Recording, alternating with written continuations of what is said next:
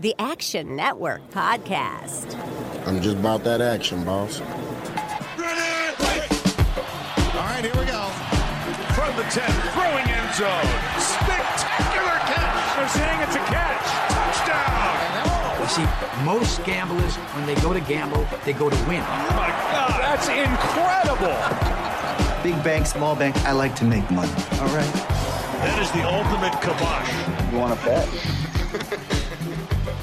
And we are underway.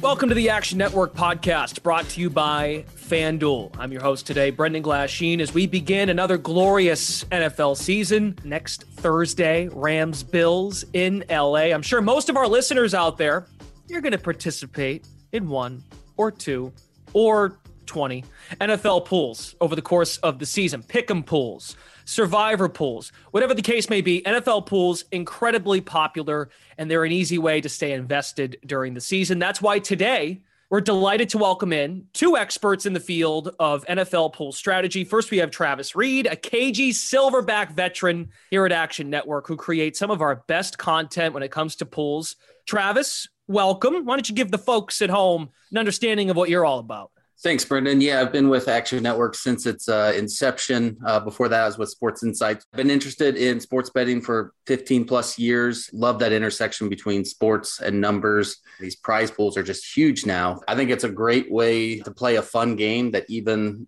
a novice can play, all the way to we're going to give you some of these advanced kind of ways how to play this the correct way.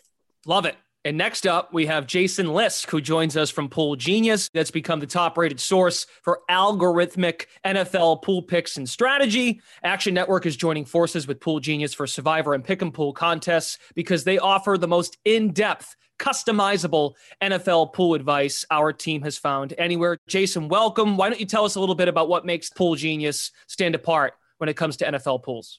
Absolutely. I've also been huge into pools for as long as I can remember. I got in doing some analysis with Pro Football Reference back in the day. And if you're familiar with the website Team Rankings, Pool Genius is the brand associated with the pool products with Team Rankings. So we have a couple of products that are relevant for football season. We have the NFL Survivor Picks product, and we have the Football Pick'em Picks product. Survivor Pick, obviously specific to Survivor pools, but gives you customized picks for up to 30 picks. That's not entries, that's 30 picks, multiple pick weeks, etc. But as long as you have 30 live picks, you can get up to that many. We also have other tools like season planner tools, optimal path, and EV calculator tools for your survivor pool needs. And then there's the Pick'em Picks product, which gets into things like spread versus game winner, confidence pools or not confidence, all sorts of different types of football pools. And you can set up any number of pools there and get customized advice on how to win each.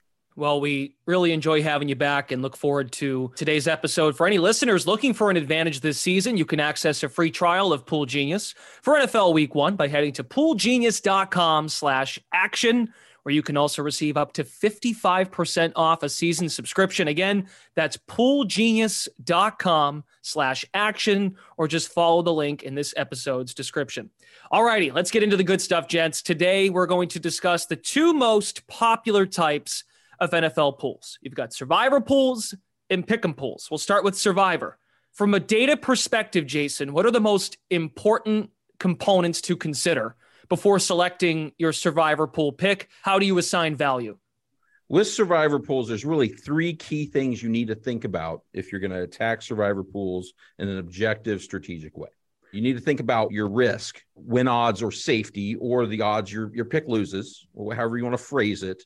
You need to think, though, about your reward, which is really measured in the popularity or lack of popularity of your pick versus the rest of the teams people could pick, because you only win when others lose. It's a zero-sum game, and so you really need to think beyond your own pick and what others are doing. And so that's the second element, is what others are doing. And then the third element is what's going to happen in the future, because making a good pick now might hurt you in the future if the pick is even better. If say the Bills are great to have in the second half of the season, using them in week 4 may be a poor strategic move, even if it helps you advance now. Travis, how about yourself? Assigning value out of the gate. What's the strategy? The key thing you want to do is always gain equity in your pool each and every week. A lot of people just think it's a survive and advance type thing. Pick the team most likely to win. But if you're starting in week 1, what's the best way to win your pool? If you're trying to maximize that, you want to hopefully win with the worst team possible while the maximum number of your opponents lose. And really, that's what you're trying to do each and every week. Now, it's a tricky puzzle. Like Jason, there's a lot of different pieces of that. But really, instead of just trying to win that week, try to gain equity each week. And I think if people do that, they'll kind of think of it in a different way. And that's really, I think, the best way to win your survivor pool. So how much can the specific rules of a given survivor pool impact the value of a pick? And I know that really that's a giant question but trying to look at it, if you, just generically speaking, if just going off of what most pools or survivor pools are typically constructed as, what are some important rules to be aware of? And I know something that often comes up often is tiebreakers too, Jason. The rules do absolutely matter in a survivor pool. You're going to use a different strategy in, say, a pool with 20 of your friends than you are to win, for example, the $100 entry that's going to have thousands of people. You're going to want to play that differently. Some of the different variations of rules that come up that you want to play strategically. Multi-picks is the big one we see. Some pools add in weeks where you have to pick more than one team. That's a huge factor. If you have that, you really have to plan those teams out, for example. And so that's one. Strikes, buybacks. Those are cases where you can take a loss and stay in the contest, or you can take a loss and pay more to get back into it.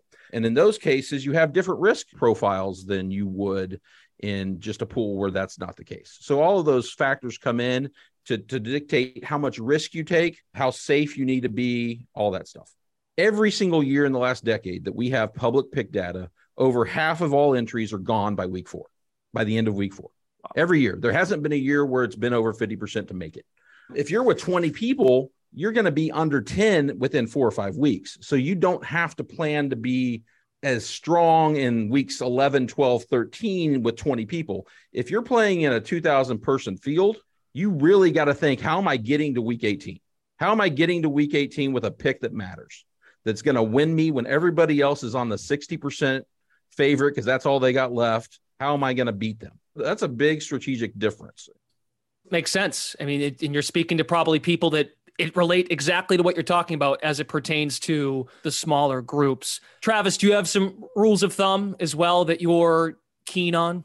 I think another one that you want to take into account is the buy-in and how many times you can multi-enter a contest. If you have $100 to spend on this, instead of entering one contest that costs $100 that other people can enter 10 times, do a $10 contest that you can enter 10 times. Because anytime you're entering once, somebody else has 10 shots at it, they're going to have a much better chance to reach the end. And it allows you to spread out your variance. You know, you don't have to use all 10 picks on the same team. You can spread those teams out. And like Jason said, half of those entries are probably dead by week 4, but you have another 5 that you can still play with. So going down a level in how much you're spending and getting entered is a much better strategy than just spending it all on one. Here's the elephant in the room. We know when you enter any kind of pool, there's risk. It's high risk, right? But what folks are wondering, and maybe someone that's tuning in wants to get in a survivor pool for the first time. What's the right time to make riskier decisions? I'm sure both of you can use historical references based on your experience as examples. That's, to me, a huge question. I'm assuming when we're talking risk here, we're talking immediate risk this week. I'm taking a team that's a 5-point favorite instead of a 10-point favorite, right? Which is obviously is increasing your risk. When you would want to do those things, it could be earlier in the year because that's when most people are more conservative because they have everybody available. But that's not always the case, but that's a general rule. Travis referenced equity earlier. It's the same concept that we call expected value, right? Same thing. When are you getting equity? When are you increasing your expected value? You do that when you take on more risk, when you get one of two things. Either you've got a lot of people concentrated on one or two teams where the payoff is huge if that result hits. So let's say there's an 80% favorite that 50% of the pool's on, right? Half the pool's on this 80% favorite. You're taking on maybe a 70% team that nobody's picking, maybe 5% of the pool. Well, that's a huge payoff for 1.5 times the risk. You're probably increasing your equity in that case, your expected value. That's one case when the payoff is huge. The other case is when you can save a good team for a big payoff in the future. You make a pick knowing, man, I'm going to be on the wrong end of this week. I'm a little riskier, but I'm saving this team. When I can point to this year, the Chargers in week 3 probably going to be the biggest favorite of the week against Houston. That's a week that otherwise looks fairly flat right now. So they're going to be really popular, just knowing how people pick in the first month of the season when that presents itself. But because everybody picks them, you're going to maybe have better equity long-term in the contest if you save them, because then you can hammer people when nobody else can pick them later on. You know, it's funny you bring that up too, because Houston, for example, you get them week 1, they play home against Indy. And we saw what Houston did last year in week 1, totally stunning us. And granted, the Jaguars are not anything special. Urban Meyer, we found out, was a freaking train wreck, but the Texans beat the Jaguars rather handedly. Looking at the Texans this year, they play home Indy, as I mentioned. Then they play at Denver. But a lot of folks could pick Denver week 1 when Russell Wilson plays a really crappy Seattle team. Man, you two already have my mind spinning. Travis, what do you have for us in terms of the right time to make risky choices? First of all, calling Urban Meyer a train wreck is an insult to all train wrecks. But if you're in a large pool, I think every week is a good time to get risky, especially early, like Jason said, because like I said, it's not just fading teams, but you're also taking teams that nobody else is taking. Right. And it just puts you on a different path throughout the rest of the season. So not only are you being contrarian early, but it lets you be contrarian week 6, week 8, week 10. If you assume you make it, you can basically just kind of snowball that equity as each week goes along. So now, like we said, if you're in a group of 20 friends, you could probably play it pretty safe. Again, just to avoid those huge favorites. Like when there's a team that's a 14-point favorite and all your buddies are on them, just take somebody else. You can even take the second biggest favorite. Maybe it's just, you and another guy, but that's just always a better play, because if you do get that stunning upset, then you're only head to head to win the whole thing. It's important to actually look at the data and the pick data. That's one thing we have is public pick popularity. So we can see when teams are popular. Week 1, for example, there's no really popular team right now. Those spreads kind of indicate that, right? Yeah, they're greater than a touchdown favorite. So actually getting super risky and taking, like we were talking about risky teams, I want to say what those are. You don't have to take underdogs in survivor pools. You might take like a 65 to 70% team, like a 6-point favorite instead of the double-digit favorite. But you don't have to be taking pick'ems and underdogs. But in week 1, there's no huge spread this year. And right now, according to our data, there's no team being picked by over 20% of the public. So there's really no like huge upside to taking like a 3-point favorite in week 1. You're probably better off taking one of those teams and playing against one of the others and making your decision and stand, honestly, in week 1. Week 1 is a good example to look at future value this year. Granted, week 1's when we know the least about these teams, like Baltimore. I think Baltimore is going to be a pretty good team. So even though if they are dead even in expected value, just looking at this week, looking at future value for some of these teams, I'd rather take one of these teams that, doesn't have as high as a win total that maybe can still squeak through in the first week. Okay. So Travis, I like the direction you just headed, because it kind of relates to the next talking point here as far as what's the typical pool behavior over time. And it's hard, understandably, everybody's like this. We're so focused on week 1, and then we just have to see it for ourselves to then digest through Monday night, week 1, to then let our brains shift to week 2, and everyone overreacts to what might be a hectic week 1. It probably will be, because we're all so freaking excited. So Jason, we'll go to you first on this. Yeah. What have you noticed changes over time with typical behavior during pool season, if you will?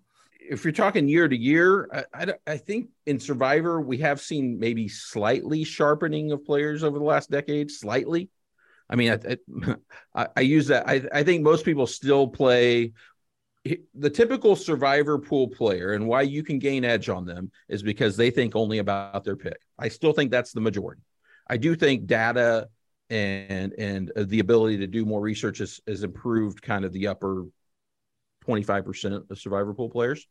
So that's one thing. Within a season, I don't know that I see much change during that season. You're going to want to focus on your specific pool, by the way. I like, if you know your friends, or if you're in a large pool, see how they're picking. Look at the public data, but then see what your pool does and adjust off of it, because reacting to what your pool does is probably the most important. When we're not sure, using public data is a pretty good substitute. Travis, any final thoughts on survivor pools and kind of off what Jason just talked about, behavior, which again, that's a hard one to gauge, I think still, right? Yeah, I still, even just writing articles last year, you get feedback of, oh, I'm never taking teams on the road, or I'm never taking the Thursday game. They just make up these rules that are kind of arbitrary with no data behind them. But I still see that a lot. And maybe that's just, Twitter being Twitter. But yeah, I think a lot of people are really just focused on maybe this week and maybe next week. But I think the big thing is what Jason said. I agree with him. They're just not thinking about what everyone else is doing in their pool. It's just, okay, what's my best pick this week?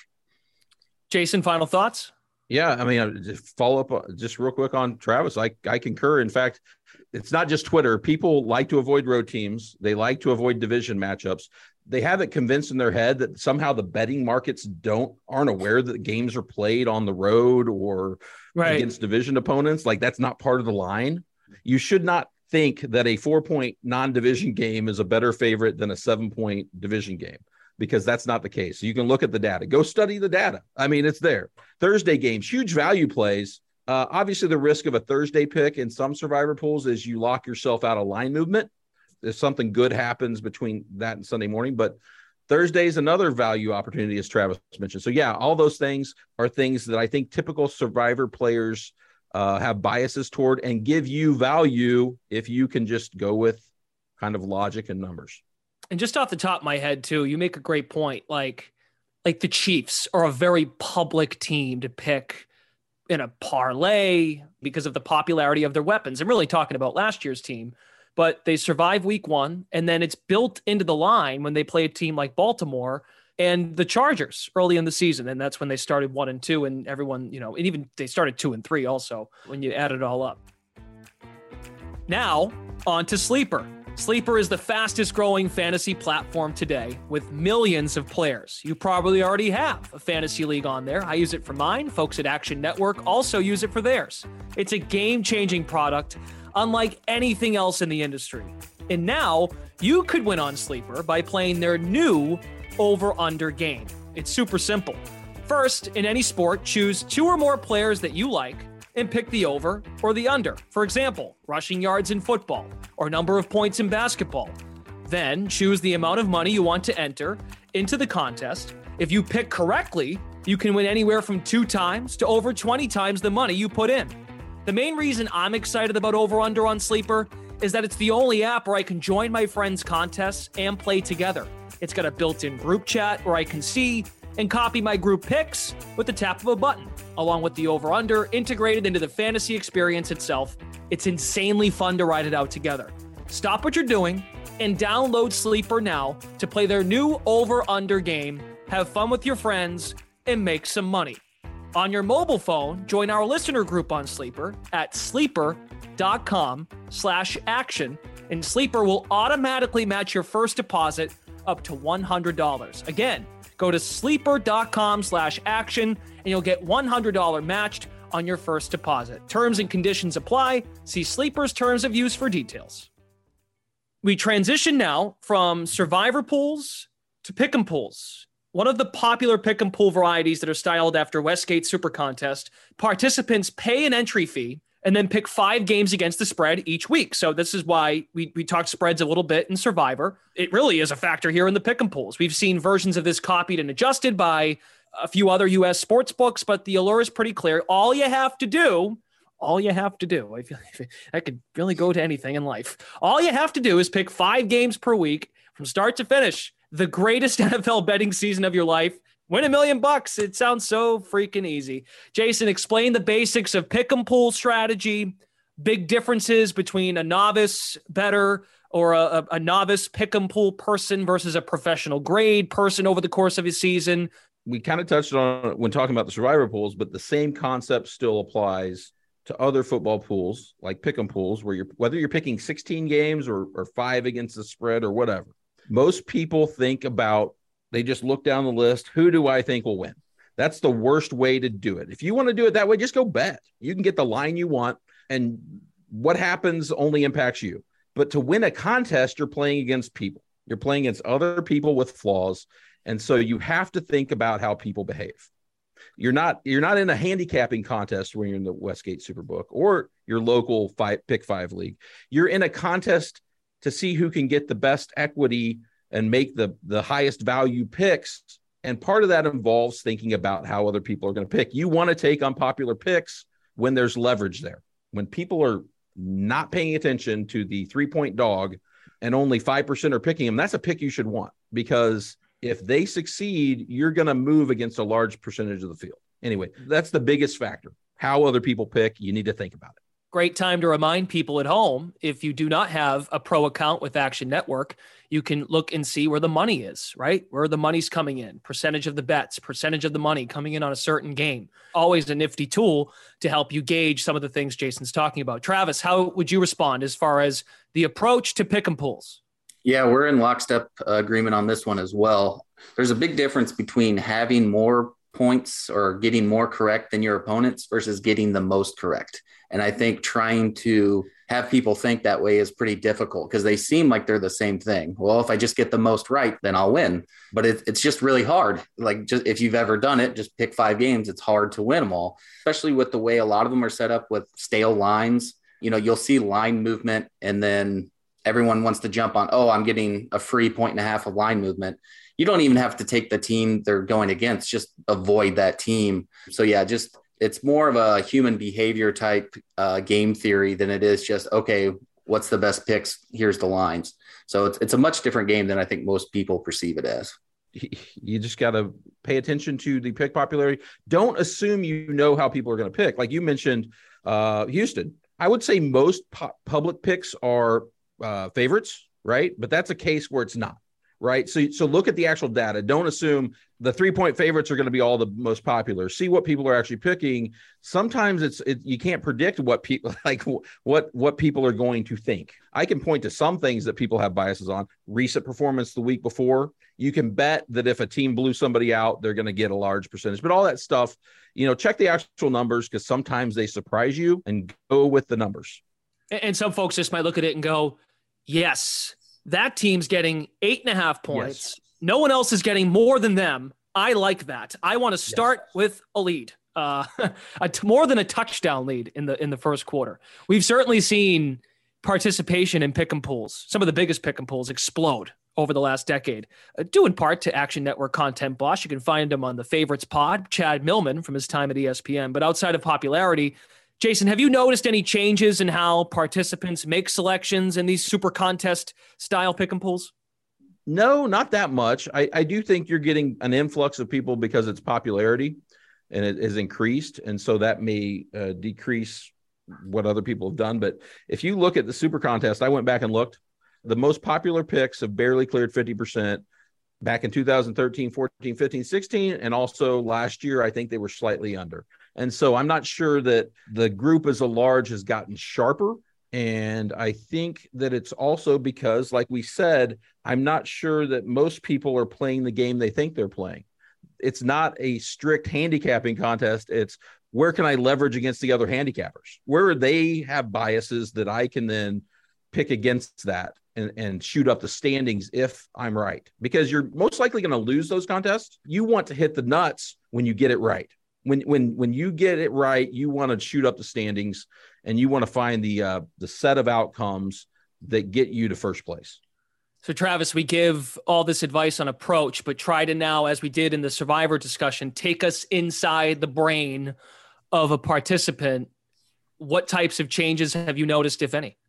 I still think most people are going to go into that just trying to pick their 5 picks every week and try to go 4-1 or 5-0, not realizing that there's a different way to think about it. And like you said, looking at the pick percentages, trying to figure out what other people are doing, trying to put a value. Okay, if I pick this team, how much more would I move up versus if I pick this team, especially later in the season.